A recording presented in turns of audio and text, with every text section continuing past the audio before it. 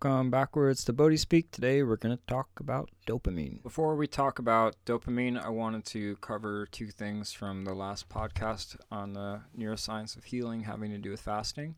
One is people wondering about if you can exercise while fasting, and what I have found is actually that exercising oftentimes is even easier fasting, and that's because there's not as much food holding us down. We're not stuck in a digestive process, and our body is burning energy much more efficiently. And being in a state of ketosis, there's a lot more flow and cognitive enhancement, and our willpower is already activated in a certain level. So actually, exercise while fasting is great. Running, weightlifting, so on and so forth. I've personally found upwards of 48 hours of water fasting are all great. After that, I find there are some real periods of fatigue for myself personally, and if I was going to lift weights or run, it would be pretty minimal. It'd be a shorter run and not with heavy weight, so that we're not trying to grow our physical strength so much as just sustain it. And even doing things such as just like light walking can be really wonderful in that state. And I think after 48 hours of water fasting, it's great to be in a more nurturing, physically ordained way of engaging ourselves.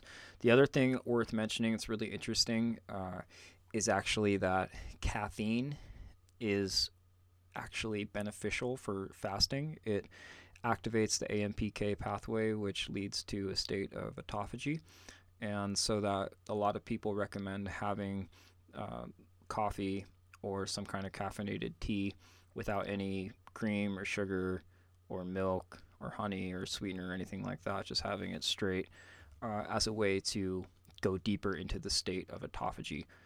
Obviously, if you don't take caffeine, then it's better to not take it when you're fasting as well. And obviously, if you're doing a fast as a way of more of a spiritual and perhaps you could say emotional purification, then it's better to abstain, because part of the medicine for you is abstinence in this respect. But at the same time, there is something to be said about the biology and how that system works, and that caffeine actually can be very beneficial for activating the healing process that fasting activates within the system. And it's kind of funny, I used to work at a raw food place that had kind of like a punk rock attitude called Juice Press, and they would kind of have all these like flyers and stuff like that, and like mocking people and things along those lines. And they had one where someone would come in and they would say, you know, what kind of coffee should I have with my juice fast? And the whole point was they were like mocking the stupidity of or the ignorance of the bougie crowd that would come in and want to drink a latte with their juice fast or have a donut with their juice fast or something like that. And I thought it was kind of ironic, because it turns out actually that having like a straight coffee would actually benefit your fast in terms of activating autophagy. So just the more you know, the more we have to expose ourselves to ideas that are contrary, that we don't think are necessarily true. So exercise also worth mentioning. Running and lifting weights and this kind of thing, you know, when it's really stimulating, also activates autophagy. For those people who didn't listen to the first podcast on fasting, autophagy is the process of self-eating, where the body clears up all the neurological damage and waste from a very deep cellular level and resets the body. So caffeine and exercise, not necessarily together, but you could do them together if you wanted to, are actually beneficial for the body. From a spiritual perspective, you might want to abstain from the caffeine, as a lot of people feel they are in a place of addiction in respect to it. So just some stuff to meditate on and study deeper. Remember, always do your own research and don't just assume that what I'm saying is true. Question it, check it out for yourself. But what I've seen, all the literature on exercising and caffeine are actually totally harmonious with fasting, and if anything, they support the healing work of fasting. So let's start talking about dopamine. Dopamine is a neuromodulator. It's different than a neurotransmitter in that it influences communication of many neurons at once. Dopamine is the primary determinant behind how excited we are, how motivated we are, and how ready we are to push through things to get what we want. Dopamine influences motivation, drive, craving, and time perception. Two main pathways we will reference, although there are four. The two we're going to reference are the mesocortical limbic pathway, responsible for reward, motivation, and craving, and the nigrostriatal pathway, responsible for movement. So what you need to take away from this is we have craving, motivation, reward, and movement. These are sort of the fundamental things that stimulate and activate dopamine, which is not just about pleasure. It's because a lot of people hear and they think of like heroin when they think of dopamine, right? Or smoking tobacco. But dopamine is a universal currency of foraging and seeking things that will provide sustenance and pleasure in the short term and extend your life in the long term. Dopamine does lie at the heart of all addictions, and we can increase dopamine through behaviors with rapid and long-lasting results. Dopamine is a currency, and it's the way you track pleasure, track success, track whether or not you are doing well or poorly in life. You can say your experience of life and motivation or drive is relative to how much dopamine you have at any given moment. It's an interesting thing to think about, just how much of your life is really just colored and shaped by this neuromodulator and how it's moving in your brain. And then once you understand that you can biohack your dopamine system, all of a sudden that's a lot of power. Being able to inform yourself in the direction you want to go. Doesn't make it easy, but it is giving you a lot of power. So there's always a baseline level of dopamine, and there's certain moments you want to spike it. Adrenaline, also referred to as epinephrine, is manufactured by dopamine. Dopamine is what moves us forward in life. Overcoming difficult tasks lead to a rise in dopamine, which makes us feel good, and it encourages us to move forward to continue seeking the reward. Interesting to note, and also obvious when you think about it, but we create a state of neuroplasticity where the mind neurologically unlocks and we stimulate learning and growth from a neurological level. That happens when we encounter friction and not knowing how to accomplish a task. Neuroplasticity does not come from a flow state. A flow state, on the other hand, is just an expression of what we already know. New growth in the brain does not occur when we simply do things we already know how to do and we feel this flow that everyone is searching for. So this understanding of how dopamine release comes as a reward of hard work and neuroplasticity and learning arise from seeking out activities that create friction in our lives can lead us to challenge ourselves in new ways and neurologically benefit us on the deepest of levels. So be brave enough to try something new that you suck at. Right? This is the idea, is that like people say, I want to seek out flow, but really you do at certain moments, but there's other moments where you really want to put yourself and humble yourself to be completely clueless. And that's really where you're growing and reshaping your brain in a positive way. If you're always just flowing, then you're kind of in a static way, on some kind of ironic way to think about it from the level of neurology. So this I found very helpful for me when I'm doing construction, which I'm not a master by any means of, and it's confusing and I'm doing it wrong and I get pissed off because I'm doing it wrong, and then I think to myself, wait a minute, I'm now activating neuroplasticity in my brain, and once I figure this out, I will get a dopamine release and feel really good. That knowledge of the mechanism has affected my behavior and changed how I relate to life and obstacles and adversity in a very positive way, and has encouraged me to move forward with difficult things, not give up, and be inspired by challenging myself in new ways. So I hope it can do the same for you. Knowledge is power. So this part is very interesting here coming up. I love this part. Activities and substances that spike dopamine. So chocolate will increase dopamine 150% above baseline, although it can go away in a few minutes to a few seconds. Sex, both the pursuit and the act of it, will increase dopamine 200% above baseline. It's kind of profound. It's not really that much more than chocolate, right? But obviously it lasts a little longer. Hopefully. That's funny. Exercise will be different depending on how much you enjoy the exercise. If you enjoy it, your exercise will increase dopamine by 200% above baseline, just like sex. If you don't enjoy it, it might not increase your dopamine at all. So there's something to be said about not just the, oh, that felt good after the fact, but what I was doing during being in the moment with it is a huge thing about the dopaminergic system, and I'll talk a little bit more about that later. Nicotine, when smoked, specifically increased dopamine 250% above the baseline. It's very short-lived, and it's spiked down immediately. They have not done studies on things like Hop A, to my knowledge. Cocaine increases dopamine 250% above baseline. Not really much more than exercise, interestingly enough. And then you have this one, amphetamine, increases dopamine 1,000% above baseline. Whoa. Wow. Problem is, amphetamine and cocaine can limit dopamine learning and plasticity over a long period of time. No surprise there. Those things are just like the devil, right? I mean, they just destroy you. Nicotine, very interestingly enough, there's a lot of research that suggests it's actually a neuroprotective agent against neurodegenerative diseases like Parkinson's and Alzheimer's.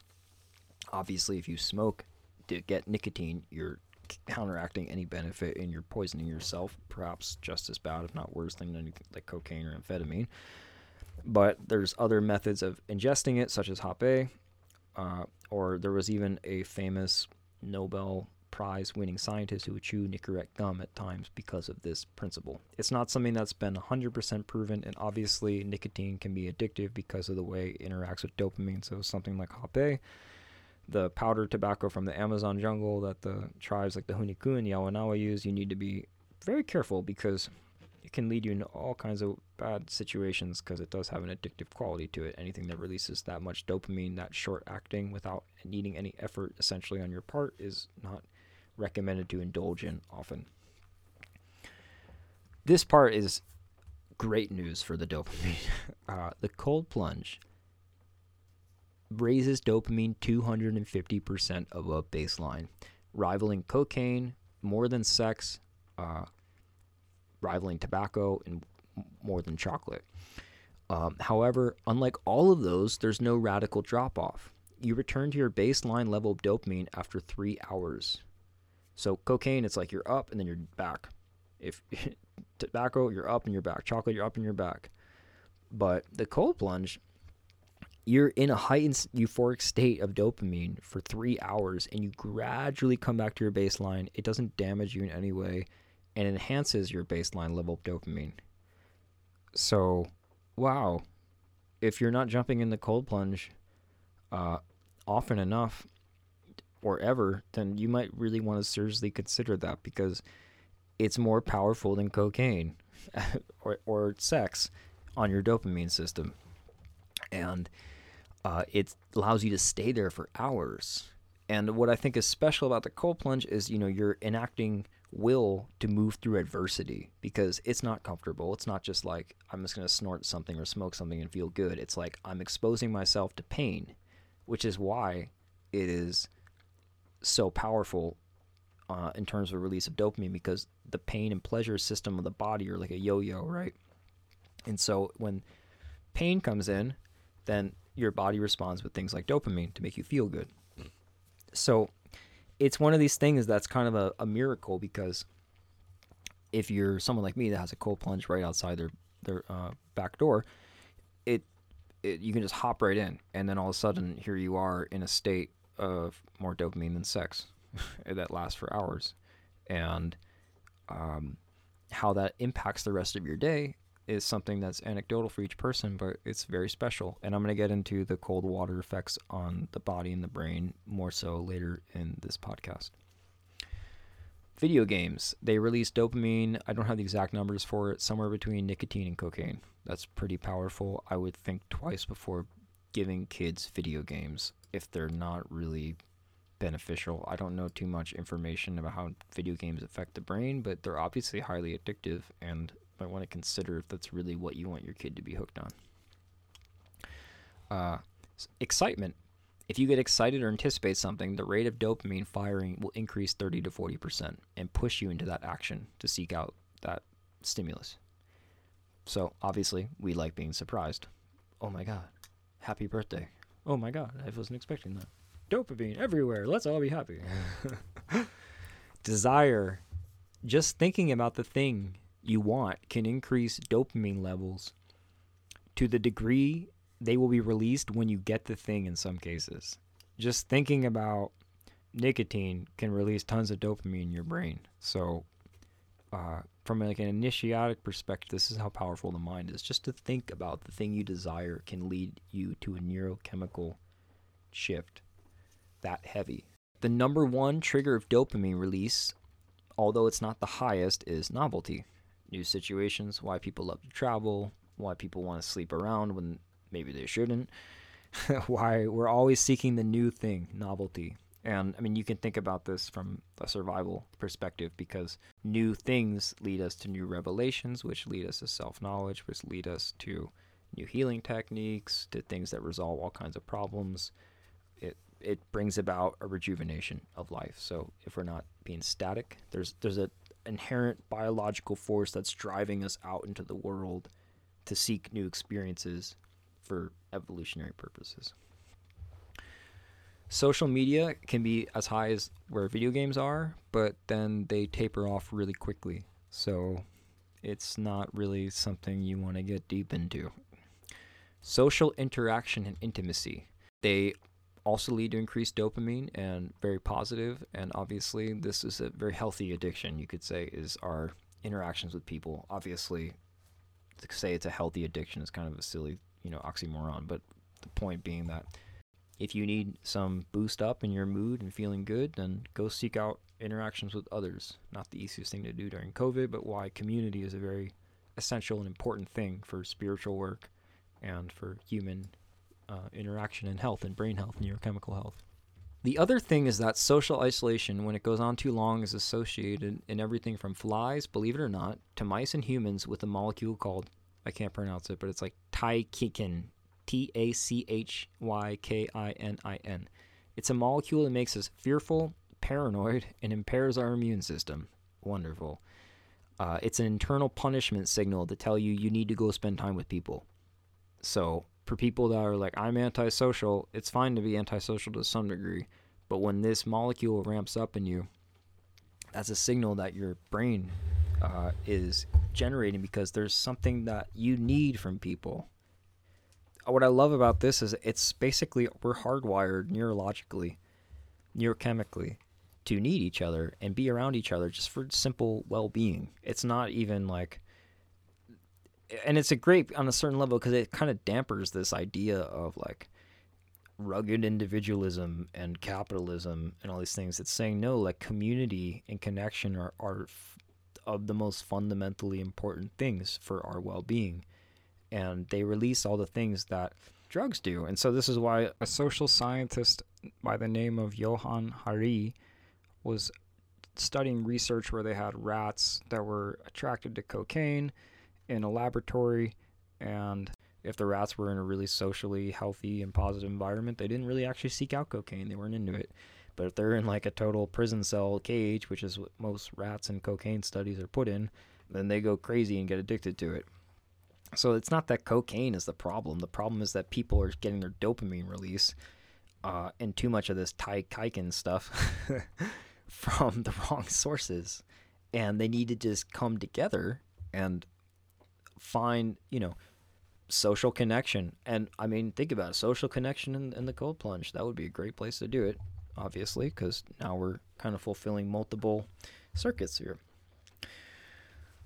At the same time, it's been shared that stacking as many dopamine releasing things on top of each other as possible, like I'm going to have sex in the cold plunge while I eat chocolate and smoke amphetamine and then play some video games on social media, that's not really recommended, because it overacts the dopamine circuit. Could I talk a little bit about that now? Think about something as ridiculous as that. That would be the wrong misuse of this information. Please do not go doing that and saying that I inspired you to do that.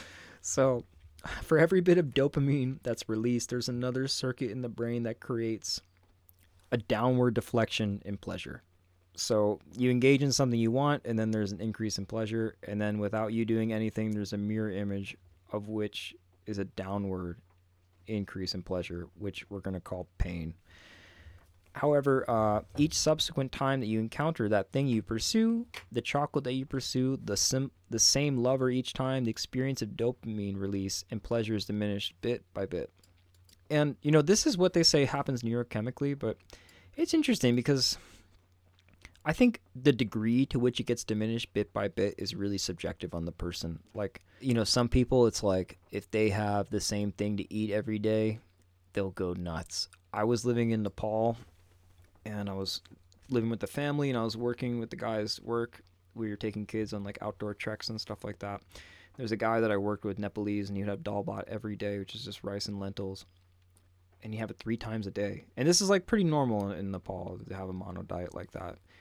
And he's like, "Oh man, I just love dal bhat." It's like, I just can't wait to have it.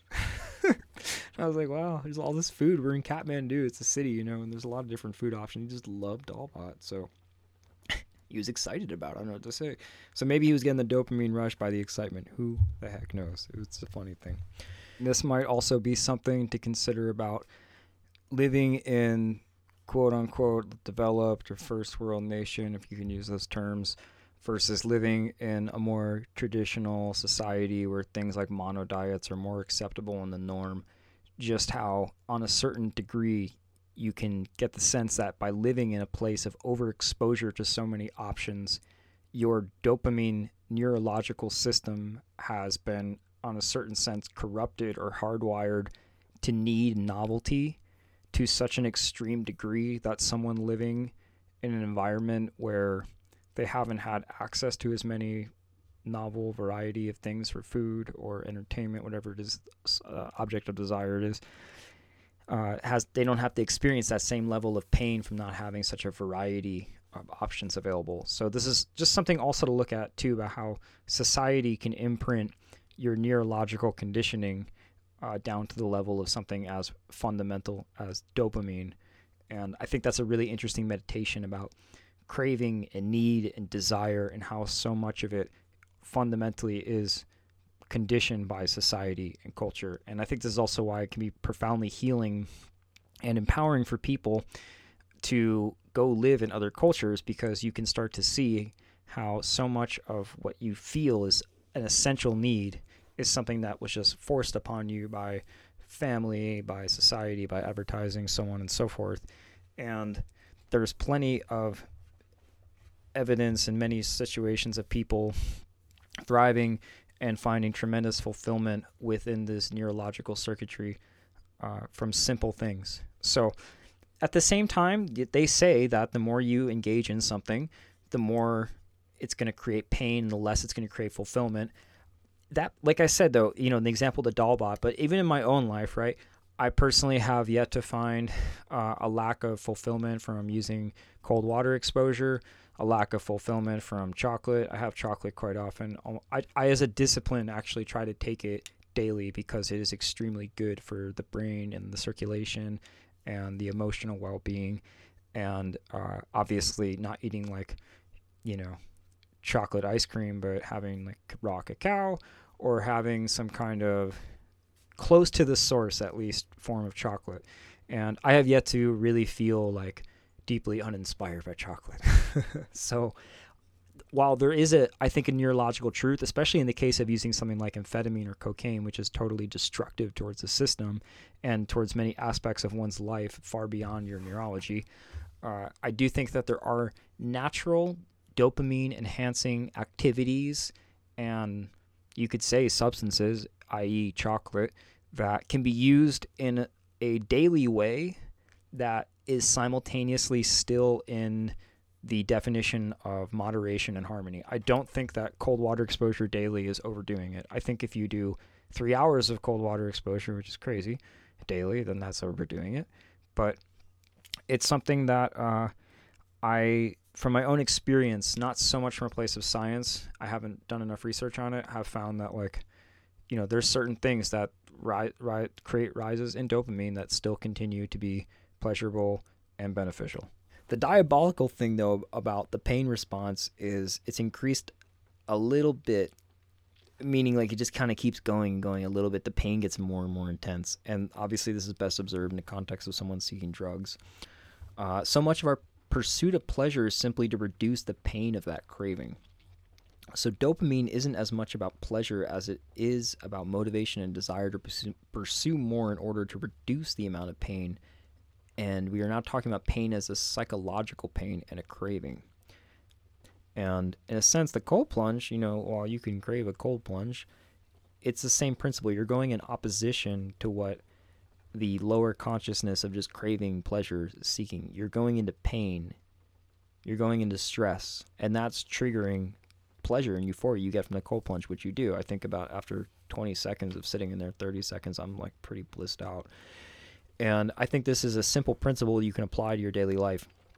Doing things you don't want to do, doing things that are hard, doing things that are difficult, doing things that are like, why would you ever want to do that?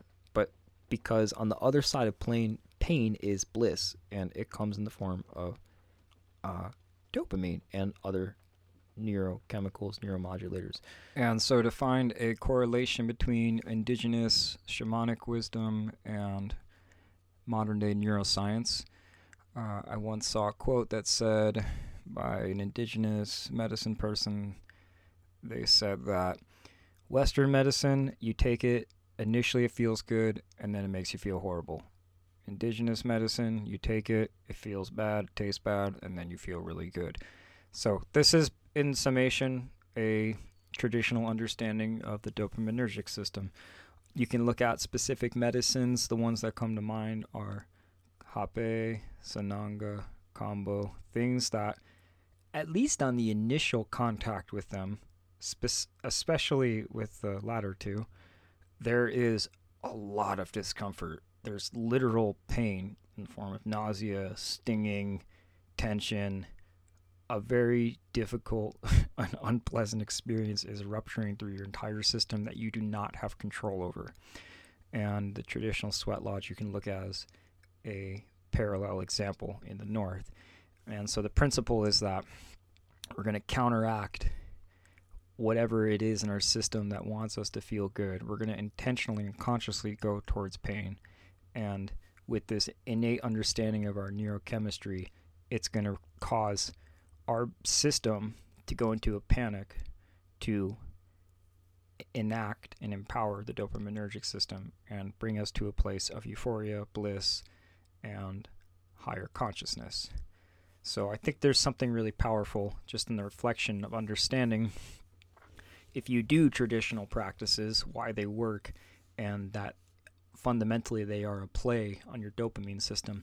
That's not to say that one's experience of God or mystical consciousness or something along those lines is reduced down to a series of chemical interactions.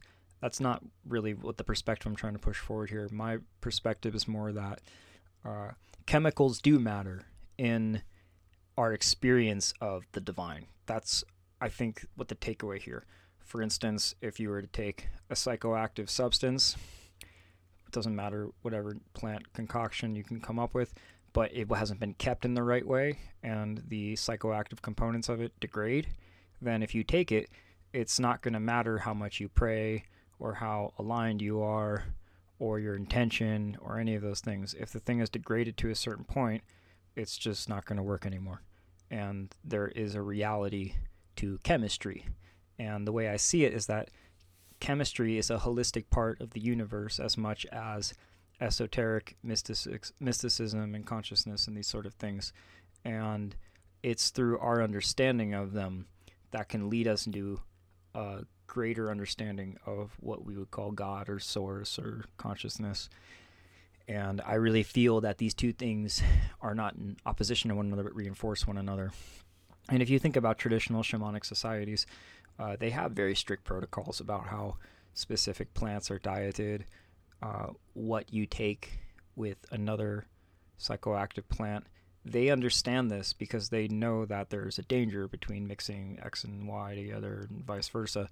And while they might not be looking at things from a place of microscopes, they are in another level, and they innately respect the laws of nature. And this is something that Goenka from the Vipassana tradition, he told a story, and the story is called The Law of Nature, Butter and Stones. You can look it up on YouTube. It's about 4 minutes long. It's very funny. And there is a ignorant young boy whose father dies, and so he runs to the Buddha Buddha, Buddha, Buddha, my father, he has died. Please, you must have some kind of rites or rituals to help grant his soul access to heaven. He needs a green card to heaven. And the Buddha inside, knowing this is not my work as an awakened being, yet how can I teach this young man a lesson about the laws of nature? And so he says, okay, I'll help you. I'll help your father. Go gather a clay pot of pebbles and a clay pot of butter, and bring all of your holiest teachers and friends, and come to this lake here and meet me there. So he gathers his holy elders and teachers and gathers the butter and the stones in the clay pot. And the Buddha says, now put them in the water. They're sitting, floating in the water. I command you to break both open. He breaks both pots. The pebbles or stones float to the bottom of the lake, and the butter floats and remains at the surface. And now the Buddha says, okay, now ask your holy community to pray that the butter sinks and the stones rise. And they all go in their praying, stones rise, rise, rise, butter sink, sink, sink. And they try, so on and so forth, and nothing happens. It remains the same. And the boy looks at the Buddha, and the Buddha says, see, this is the law of nature. Stones cannot rise to the surface because they are too heavy and dense, and the butter is too light. It cannot sink to the bottom. And this is the way things are. This is the law of nature. I cannot do anything for your father. However, this law of nature is applicable to the way that we live our lives. If we live our lives in a way of working on our lower nature and striving for our highest potential and our highest consciousness and the highest frequency of vibration that we can possibly activate within ourselves, then we will naturally elevate and transcend our circumstances and our suffering and pain and arise to a higher consciousness. And if we do the opposite, no matter how much anyone prays for us, no matter how much we pray for ourselves, we shall sink to the bottom of our lowest degradation possible. And this is something that is within the confines of the law of nature that we are held to. And I really love this teaching because I think that there's something about observing the law of nature and humbling, keyword there, humbling ourselves to the laws of nature. This is not to say that there aren't miraculous, extraordinary circumstances that we have either experienced or we've heard about from secondhand sources or people. Things do happen that are inexplicable and transcendental, that perhaps there isn't a person who can pray and make stones rise to the surface. Maybe that's possible, but I don't feel that's something for us to rely on. I feel that we have to rely on humbling ourselves to nature and to the laws that govern nature. And by doing so, we can uncover our transcendental nature through a simple practice of understanding how our system works, understanding that pain and pleasure are inextricably linked together, and that it's not so much through a esoteric or mysterious manner about ourselves that we can come in full contact with what I do feel very deeply through my own experience and the teaching of traditions and elders, what I would call the mystery that is so grand and beyond anything that anyone could ever fully comprehend.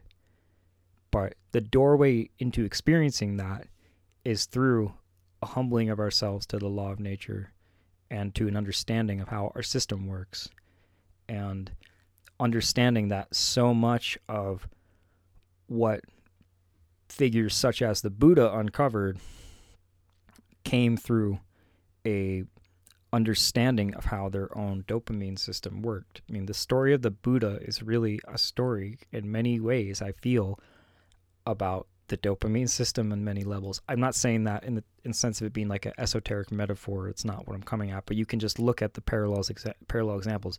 You have someone completely consumed with sensory indulgence and pleasure, sex, entertainment, money, food, constantly, drink, alcohol. These are all intoxicants, essentially seeking out satisfaction through pleasure, through activation in a very, you could say, short-sighted, instant gratification methodology of the dopamine system.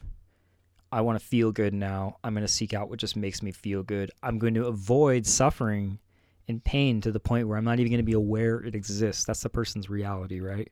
I mean, this is the complete inversion of how a spiritually minded person confronts this system within their own neurology. And so then the person becomes aware of the problem of suffering, and then their approach is to go in extreme towards that suffering. They become the most emaciated, on a certain level, the most violent towards their physical body, becoming masochistic in every sense of the word through their practices.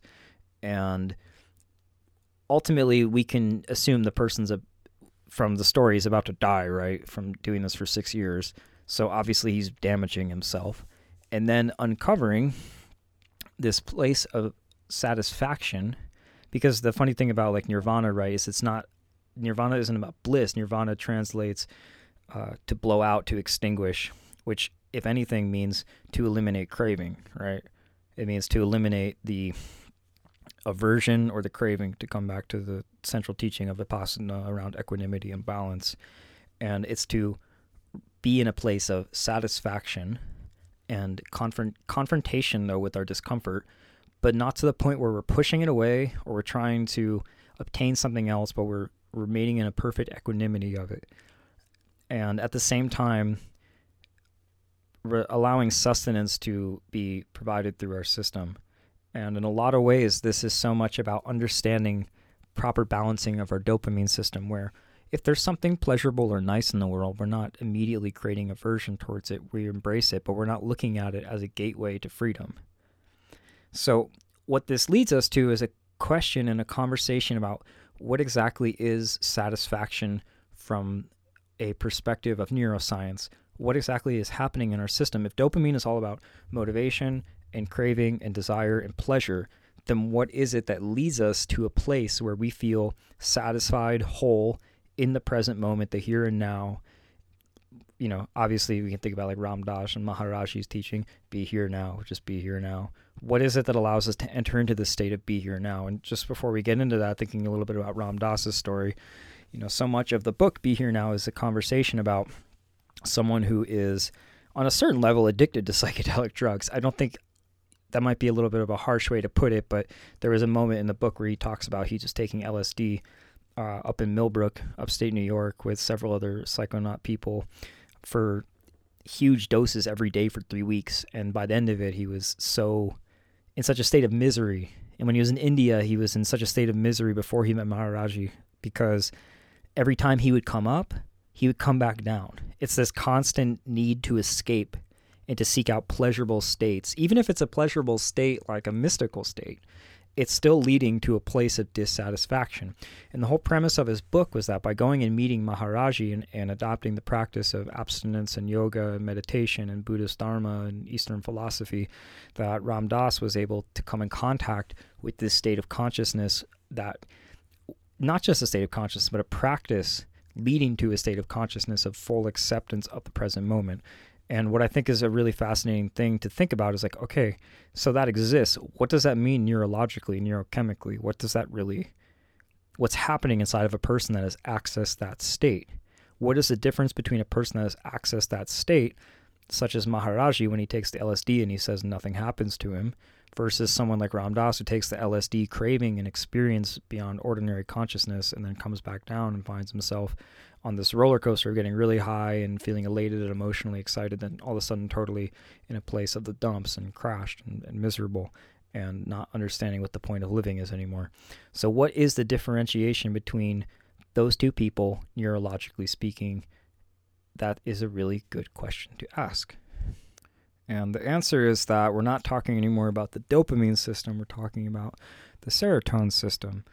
And understanding oxytocin, serotonin, prolactin, anytime you have a huge blissful experience with a large release of dopamine, it's always counteracted by a lot of prolactin, which can oftentimes have people feel like they're in a slump and kind of like, oh, the feeling you have after entering back into the default world after Burning Man. This kind of feeling, postpartum depression, is oftentimes affiliated with large release of prolactin. It's also deeply connected towards lactation for breastfeeding mothers with the child, as is oxytocin. Worth noting, connection between individuals, though, rarely releases oxytocin. Oxytocin is released in very particular circumstances like post-orgasm, baby and mother milk letdown, breastfeeding. It's associated with kind of a really intense pair bonding, like mother and child, also father and child, but mainly mother and child is where it really comes pronounced, because it's a relationship to the lactation system, and prolactin has a lot to do with how breast milk is pumped out. And so obviously we can see how this serotonin system is connecting breast milk, mother, child, feeling good, and feeding occurring. It happens between couples after sex, and these things reflect deep kind of layers of our biology, because oxytocin is not just released when we walk in and see our dog or see someone who's a friend and we hug them and say, hi, great to see you, and that kind of thing. Talking about craving and these here and now molecules and how those engage in a kind of push-pull balance will allow you to not just feel more motivated, but also enjoy things in life that you're pursuing to a much greater degree. We have neurons in an area of our brain called the raphe. The raphe, R-A-P-H-E, releases serotonin at different places in the brain. Serotonin is the molecule of bliss and contentment for what you already have. Serotonin makes us feel good. When we see somebody that we recognize and trust, serotonin is released in the brain. Once again, power of community, power of social interaction.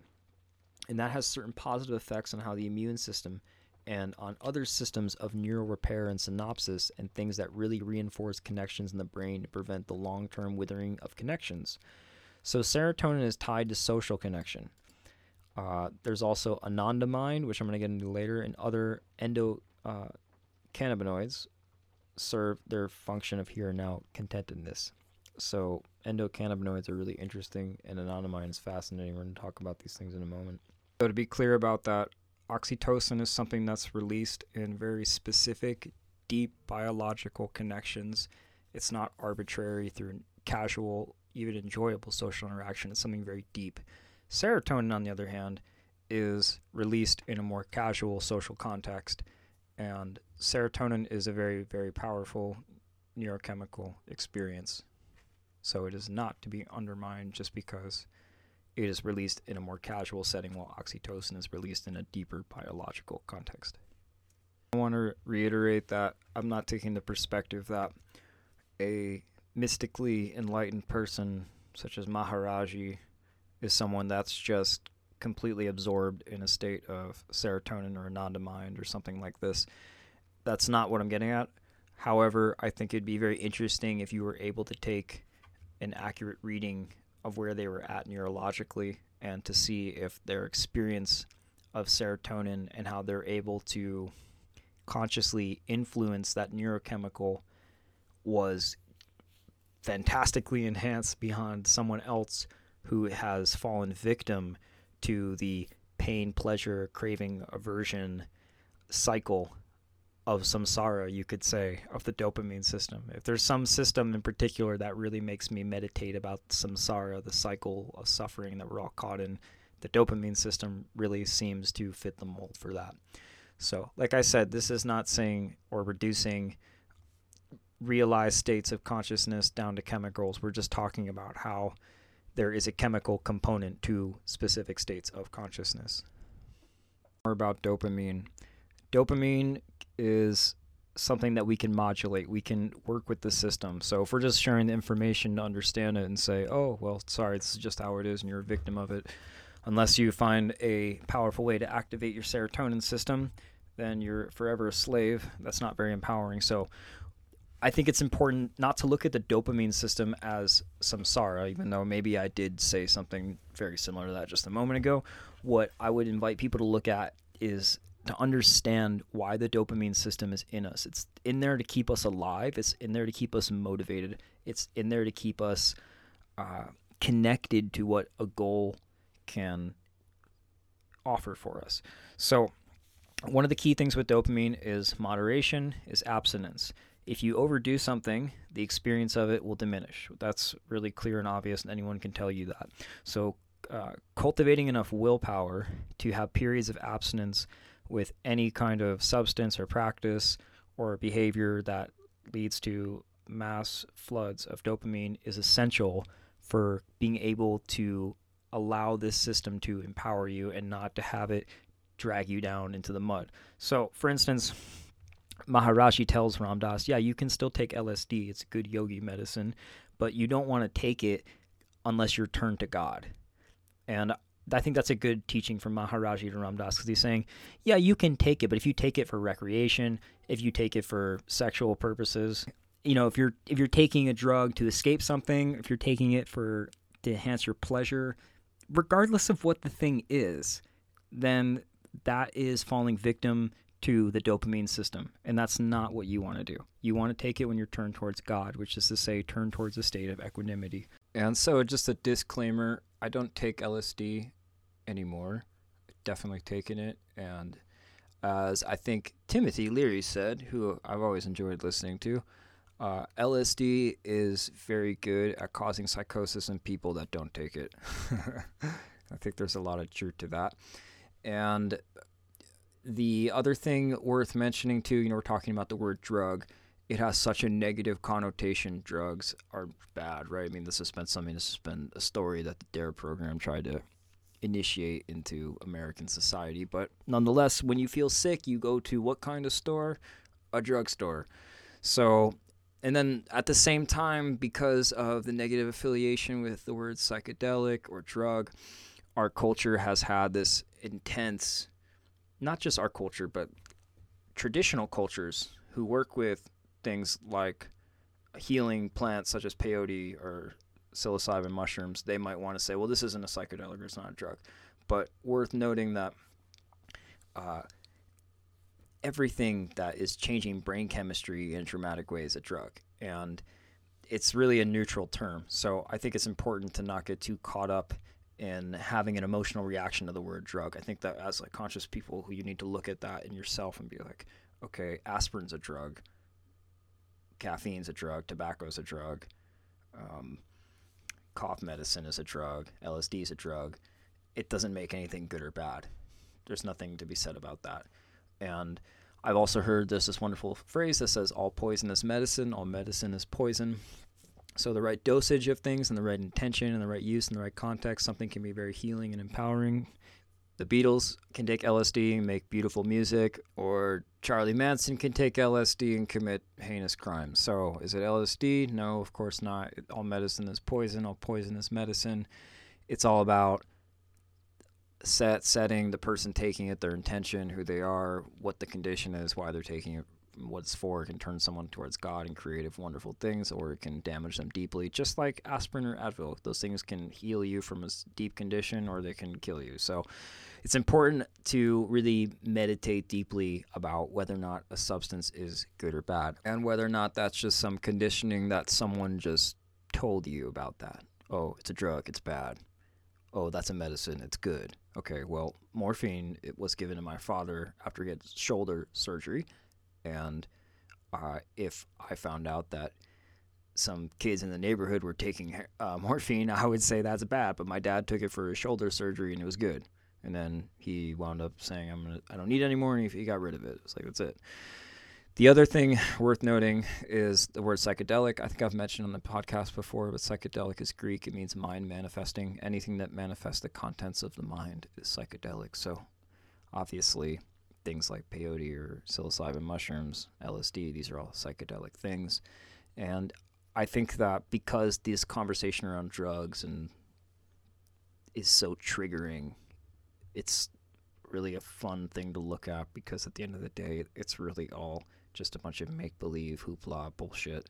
And the reality is that different things affect different people differently. What's great for one person kills another. what drives one person to peace drives another person crazy, and everything essentially is like that. Some people get married, it's the best thing that ever happened to them. Other people get married, it's the worst thing that ever happened to them. Anyways, back to dopamine. So I think that there's ways that we can start to work with dopamine. So abstinence is a very simple and basic premise. This is the point of doing like a vision quest or a period of retreat or a dieta, where you go off into the forest, you go into a period of isolation, and you work with just a few simple practices. And maybe you're working with a few simple plants, or maybe no plants, or maybe you're not in a period of isolation, but you're working with people in a very specific way of strict rules. And this is essentially to break habit and break these sort of imprints that our brain creates through these dopaminergic pathways. And another way that we can influence dopamine is by allowing ourselves to become as interested in the process as we are in the reward. If we're only interested in the reward, and a really simple example of this is someone that says, I'm going to exercise just so I can lose weight, and then when I want to lose the weight, I'm going to look at myself and feel happy. In that case, dopamine's not really going to be activating during your exercise.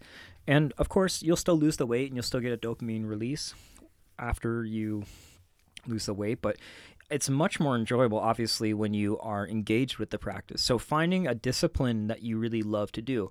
Personally, I've been doing Hatha yoga about an hour every day for the past couple months, and I'm just absolutely in love with it. I could keep doing it and doing it, and it's not a chore for me. It's my moment where I really get to enjoy fully just being alive. And what's wonderful about it is that it's difficult. So it's simultaneously difficult. It incorporates an obstacle. So it's challenging that aspect of myself. It's not something that is necessarily simple, because some of the postures are very challenging, so it requires a lot of finesse and maneuvering. It requires movement, and the dopamine system is connected very deeply with movement. So it's activating that aspect of the neurology as well. I would actually encourage people as much as possible to find practices that really engage with movement. It's funny because I'm someone that really went the opposite direction with that. The first practice I was ever really formally trained in was Vipassana over a decade ago. And then doing a lot of shamanic work requires a lot of just sitting around. And a lot of Dharma talks are just sitting around. And while Chogyam Trungpa said, Western people just need to learn to sit, that's absolutely true. And I stand by that. And I'm very grateful that I've spent so much time learning to sit. And learning to sit still brought me all over the world. And it's kind of funny because I would sit still in cars, on airplanes, in a ceremony or a meditation.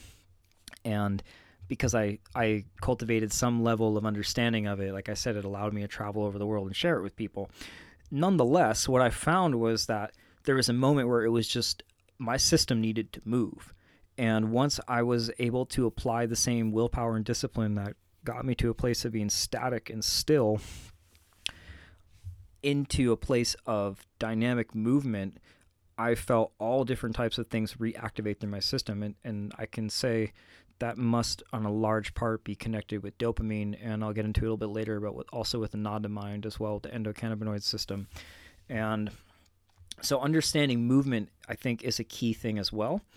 And I also like with yoga, too, is that there's the aspect of novelty. Every time you take a class with someone, unless you're doing a specific set, you're pretty much always guaranteed to do at least something new. So you have novelty ingrained in there, you have movement ingrained in there, you have something that is difficult, and that in and of itself is going to activate dopamine. But at the same time, it's all the practice of coming into here and now, presence and connection with the breath. So you're activating the serotonin system here as well.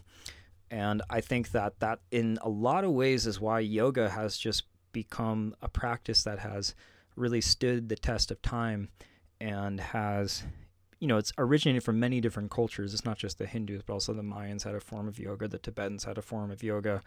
And obviously in this context, we're talking about Hatha yoga and asanas in practice because, of course, karma yoga is something that exists in all cultures. Jnana yoga is something in all cultures. Bhakti yoga is something in all cultures. But we're talking specifically about asana here.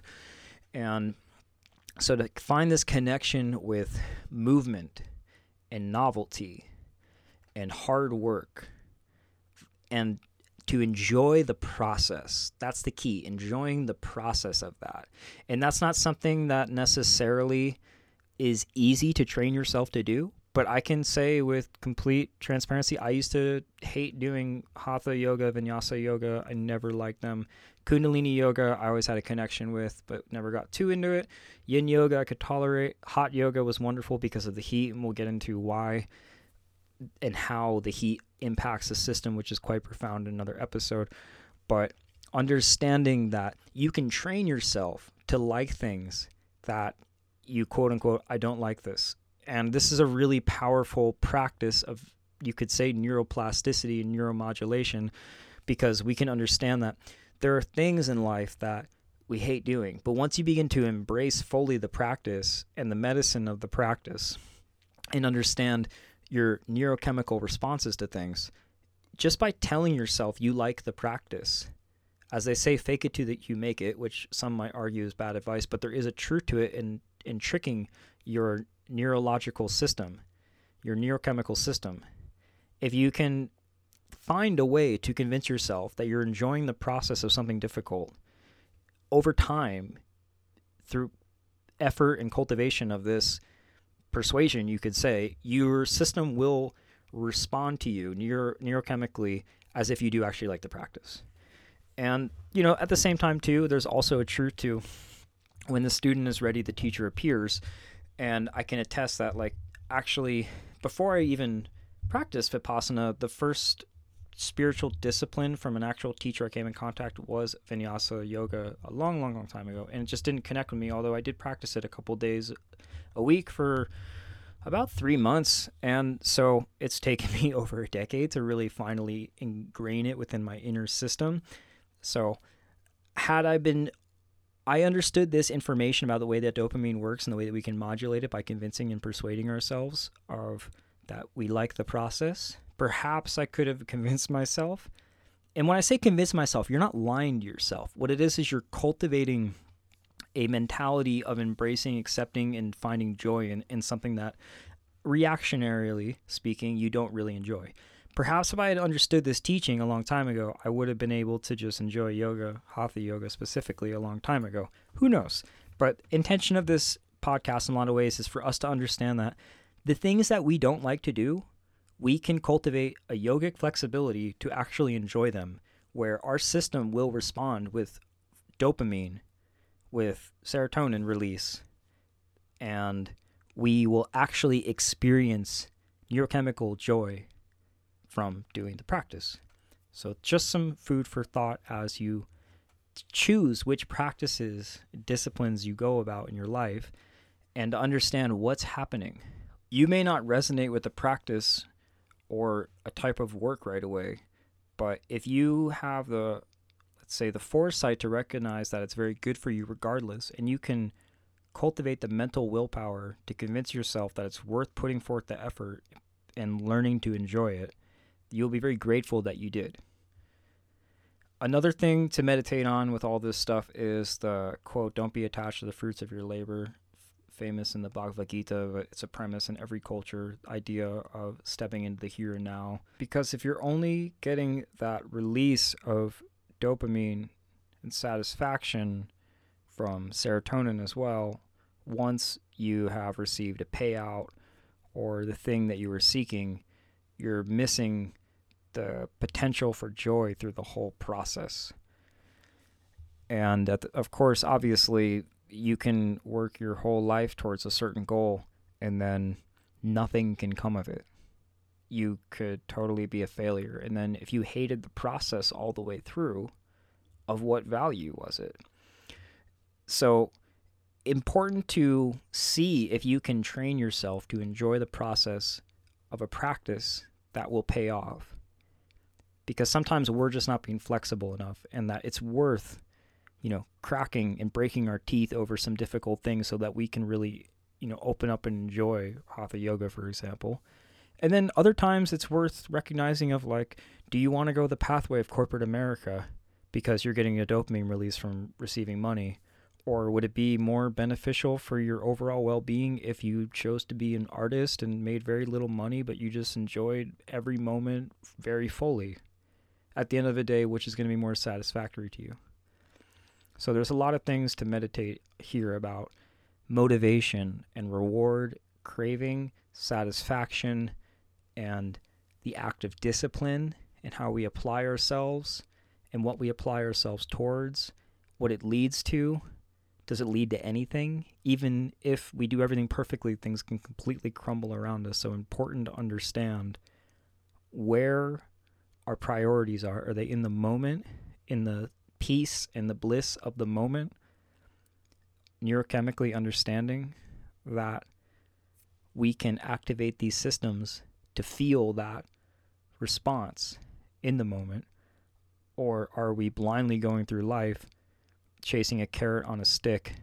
And, maybe you get the carrot, but maybe you don't. And then you'll look back and think to yourself, wow, I just wasted my entire life doing things I hated. And of course, too, there's plenty of circumstances of life where a lot of people don't have freedom to choose their situation. And so the other aspect of being empowered here by this knowledge is realizing sometimes you are stuck in a situation where you just have to do hard-ass work and it sucks. And that's just the way it is. And it's very helpful to know that you can derive joy and meaning and satisfaction from simply consciously choosing to focus on, I'm strengthening my willpower, I'm doing something for the benefit of others, or finding whatever you can about joy. My teacher, Maestro Manuel, said doing the dishes is a wonderful meditation. Now that I have a infant son and my wife is not able to get around as much, I have to do a lot of dishes. And personally, I have found tremendous joy in doing the dishes, and that's not a bunch of bullshit. I actually do. And that phrase comes to me all the time. It's just finding a meaning and purpose in it. It has to do a lot with I'm clearing things away. I'm creating space. I'm moving energy, right? I'm creating harmony in the house. Just focusing on these little things can activate the dopaminergic system. And that's the thing I want to emphasize here. These aren't just like little tricks to distract you from the difficulty of life. This is about tricking your system to respond positively to the difficulty of life. And I think there's a difference there. We're not trying to bypass things.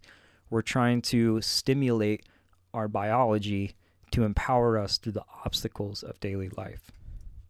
So the prefrontal cortex is the brake on the dopamine system. Otherwise, we would just all be extreme hedonists all the time. So other animals don't have a prefrontal cortex, and ours is responsible for impulse control, emotional management, anticipation, planning, creativity, and perseverance, and it's quite a large center of our brain. So it's a significant part of who we are and why we are not just craving hedonists all the time. And there's a group of people that I have always been fascinated with, which are Navy SEALs. My grandfather was a UDT, underwater demolition team frogman in the Korean Wars, the precursor to the Navy SEALs. And I was always just fascinated by them. I always used to watch these like really pro-military Navy SEAL videos when I was a little kid. And it's funny, I laugh because I'm an extremely peace-oriented and also about as, let's say, revolutionary, radical, anti-imperialist as you possibly could be. So it's kind of funny to reflect back that I was interested in the Navy SEALs. And they've kind of come back into my awareness because they've been on a lot of podcasts and there've been a lot of information about how they do their practices and their mindset and their mentality, because it actually provides a lot of insight into how human biology and neurology and willpower function. And it's an extraordinarily relevant thing to study if you're into yoga, shamanism, or spirituality in general, because so much of yoga is the cultivation of the willpower to seek out a transcendental state and to override our lower nature of, you could say impulsive reactionary violence towards a place of composed presence, peace, compassion. And while the Navy SEALs aren't necessarily a good model of compassion in one level, they're a wonderful study for understanding willpower and what the human being is capable of overcoming and transcending. If you haven't heard much about their practices, they spend up to 30 minutes in extremely cold water. They don't sleep for over a week, doing extraordinarily painful to the point of torturous exercises and dealing with what you would basically at this point would say really bad abuse in a certain level to cultivate the most fierce warriors you can. And if you think about the Bhagavad Gita being a story of a war, right, and that you have to fight, I think it's a good place to look at for what does it mean to be a warrior. Of course, we want to apply the principles of peace to our practice and compassion and apply that universally. And, that being said, too, I interviewed Robert Foley, who was a former U.S. Navy SEAL and spent a lot of time in combat, and really special person. You can check him out on the podcast a couple episodes prior. But, listening to him, he said for him, it wasn't about nationalism or anything like that. He was doing it because he cared about the guys that he was going to battle with. So I don't want to undermine people and things like that, because that's not what I'm getting at here. The institution of the military I'm very opposed to, but when you talk to individuals who have served time, oftentimes you can be quite surprised with the things they say and why their motivations were for signing up and this and that. Anyways, that being said, when Navy SEALs would go through Hell Week, you would have certain ones that would be like the most physically built, the most physically fit, pure athletes, and they would crumble under pressure. And then you have other people that, looking at them, you wouldn't think that person would really get through something as insane as Hell Week, and they're able to do it. And the question is why? And Andrew Huberman, one of the people who inspired me to learn a lot of the stuff about neuroscience, and as a podcast, Huberman Labs, I think is what it's called. He was talking, and he said that when you look at the Navy SEALs that were successful versus the ones that failed, the ones who were able to, whether consciously, but most likely unconsciously, modulate their dopamine system were the ones that succeeded. And the way they did this was they focused on step by step. They weren't thinking, oh my God, I have months longer of this training. They were thinking, I got to get to the finish line. I got to get to the next meal, to the next practice, to the next sleep. They were thinking short incremental things.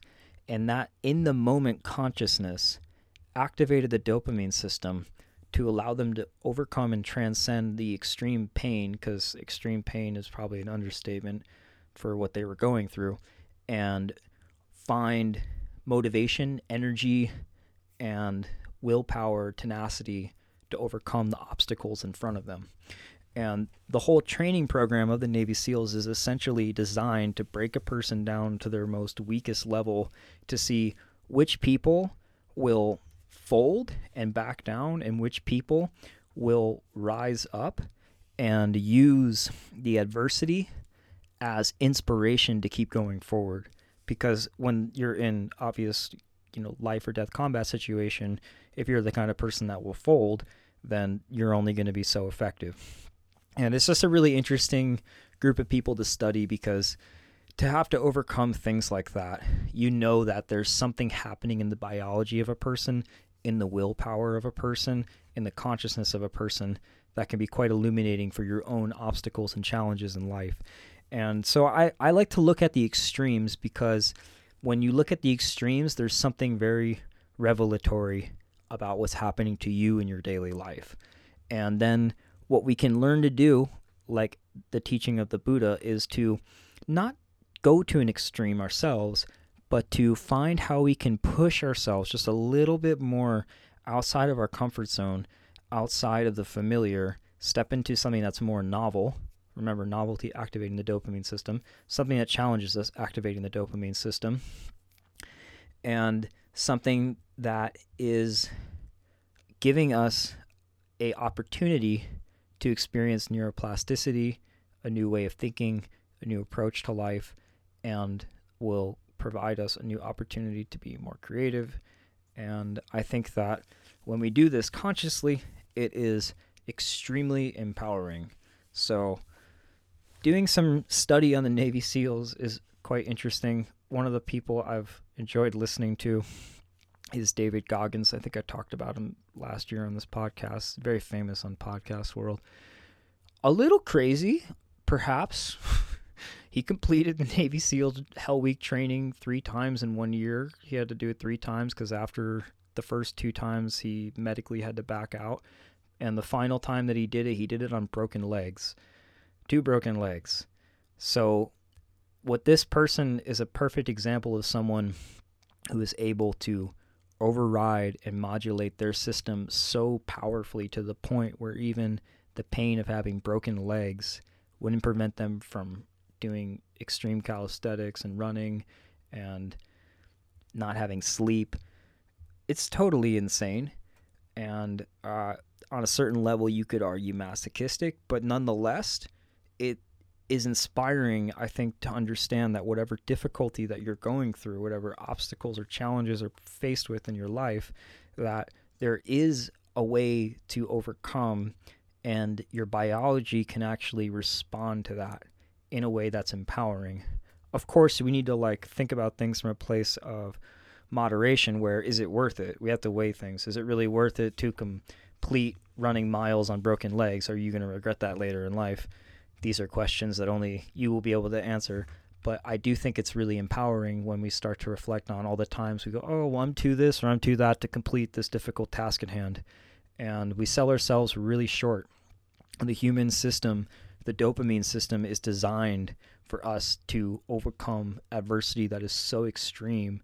And this is why the human species dominates the earth in a lot of ways, because it has done this work in the past. The ancestry that you carry has already accomplished this stuff, and we have just deluded ourselves into a place of comfort and habit and instant gratification, which is why we no longer feel this level of power come through us. And so to understand the mechanisms of the dopamine system is to understand why we need to seek out discomfort, why we need to seek out novelty, why we need to seek out challenging circumstances, and find joy and find satisfaction and meaning in the step-by-step process of what it is we are trying to move ourselves towards and what is motivating and driving us.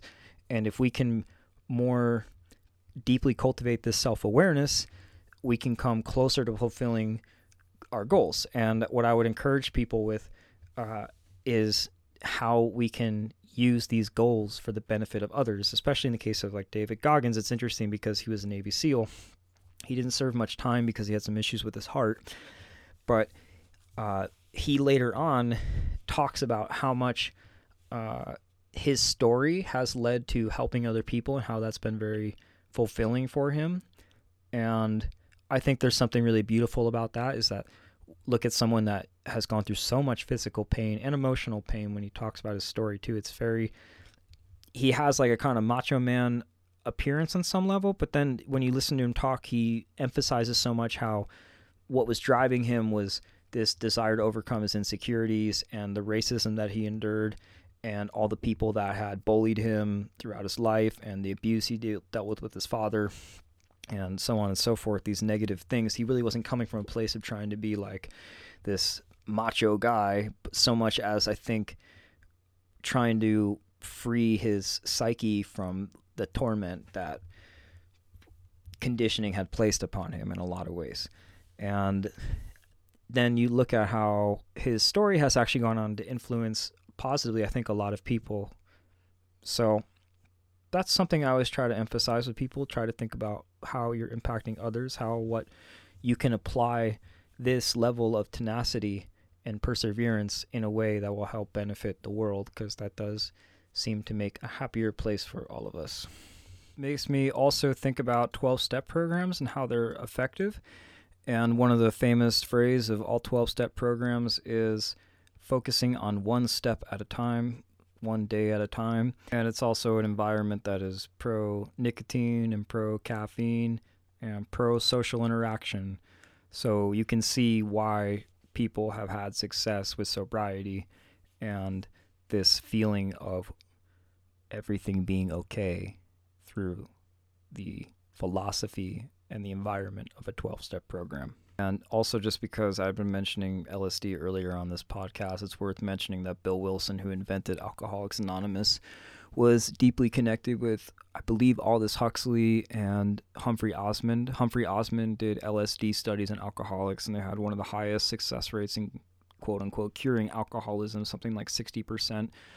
And Bill Wilson was inspired to create these programs through his use of LSD, and at one point actually wanted to give it to a lot of addicts who were and use it as a form of therapy. Obviously, some things got lost in the process, and now AA and other programs exist in the bottom of conservative churches, amongst other places, depending where you go. But I think it's kind of an interesting, at the same time, not surprising revelation that LSD influenced the idea that what people were really lacking was not so much a capacity to overcome addiction as it was lacking genuine, authentic social interaction, and that through authentic social interaction, people could find healing and being transparent with one another, leading to a place of stability and sobriety. And just because I'm jumping around here a little bit, one more thing. So a lot of the intention of this podcast with understanding this knowledge is to apply it into daily application. So it's not just like intellectual understanding. We want to use this knowledge and how we focus on what we do in day-to-day life. And it's funny, when I was talking about the Navy SEALs, one thing that they would hype up about Navy SEALs, I remember as a kid watching the videos, was how they would go into cold water for a long time, and how this was like this torturous thing. And I remember even as a little kid just being like, oh my God, how could they do that? That's so watching all the different things they would do in the training and being like, I could not imagine doing that. That would be the craziest thing. And now, because I have had exposure to this knowledge and information about what cold exposure actually does to you, I do it daily. So this is something that is really worth understanding, is that there could be many other things that we just don't know about at this stage in the game of our lives that we might think are totally insane and torturous and would be the worst thing ever, and they might actually in turn be the best thing ever. So one of the initiatic teachings of all traditions is essentially that the path is mostly, if not completely, just unlearning everything we thought that we knew. And once we start to unlearn the habit patterns of our system and how it works and what actually is occurring, we can start to seek out experiences where we think to ourselves, in the past I avoided that. But my understanding now of how the dopamine system works, essentially like a yo-yo, where if I seek in a certain level pain, obviously within reason, within a responsible dosage, and more from a perspective of hormetic stress than literal, like visceral pain in something torturous, like what the Buddha was engaged in masochistic practices, we can actually find tremendous empowerment. Think about all the things that you avoid in life and create a small shift in your perspective and your mentality about, why do I avoid this? What is it that I'm actually trying to avoid? And a lot of times it's discomfort and agitation and irritation.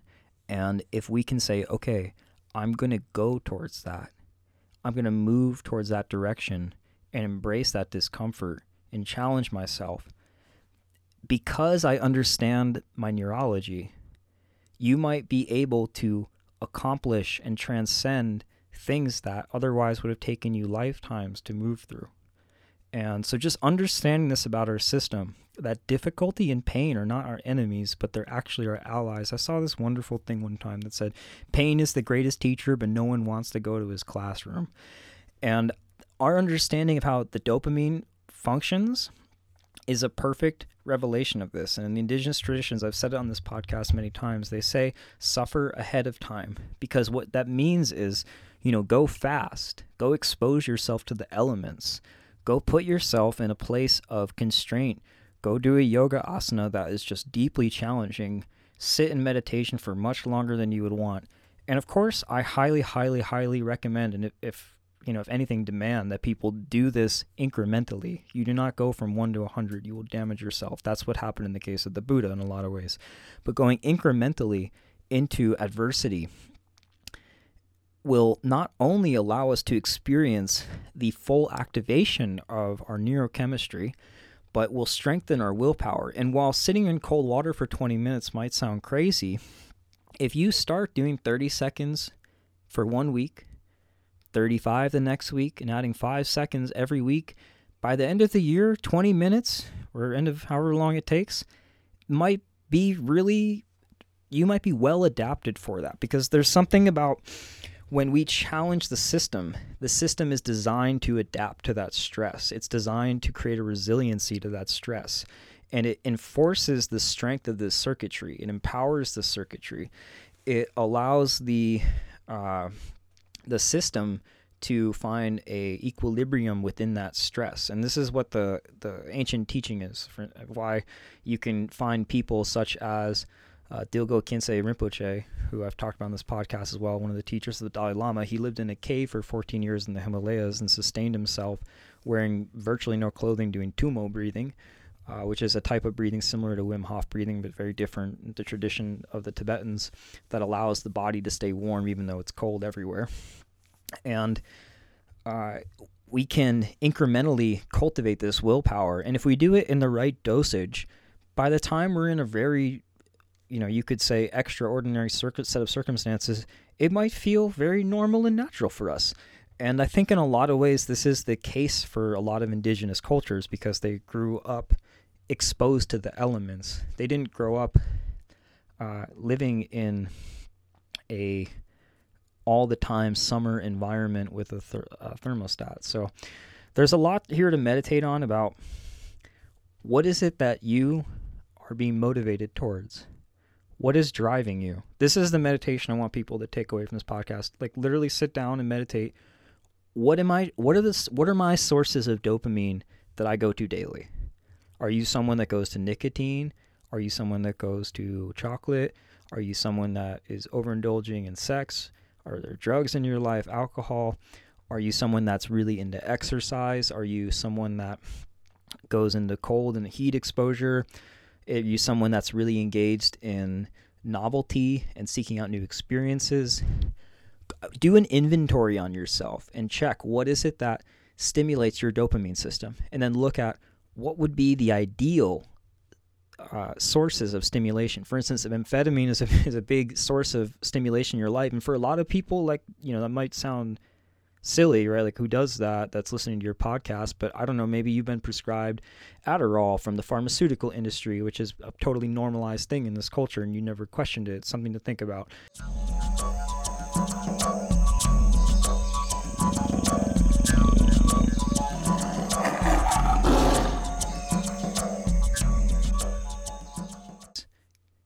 Neuromodulator dopamine, and how you can find techniques, practices, disciplines, and substances that are actually positively strengthening the circuitry and the synaptic connections, such as cold exposure, exercise, social interaction, creative inspiration, all these kind of things that we talk about. And I think that a lot of times people are like, yeah, I know I need to exercise and eat healthy, and I need to stop drinking so much alcohol and so on and so forth, but I have a really hard time doing it. Study the dopamine system. Why is it that you are having a hard time with it? What is arising for you? And in virtually all cases, you could say it's that you have an unwillingness to embrace the pain of not having that substance that is creating the spike in dopamine. So then we need to meditate on how we can more deeply cultivate a willpower to overcome this. And that can best be done, exemplified by the Buddha, through gradual exposure to stress. And that's what the next podcast I'm going to talk a lot about is cold exposure, heat exposure, and some other things connected with breath work and physical application of our body in a way to embrace stress as a way to empower ourselves and overcome ourselves and our lower nature.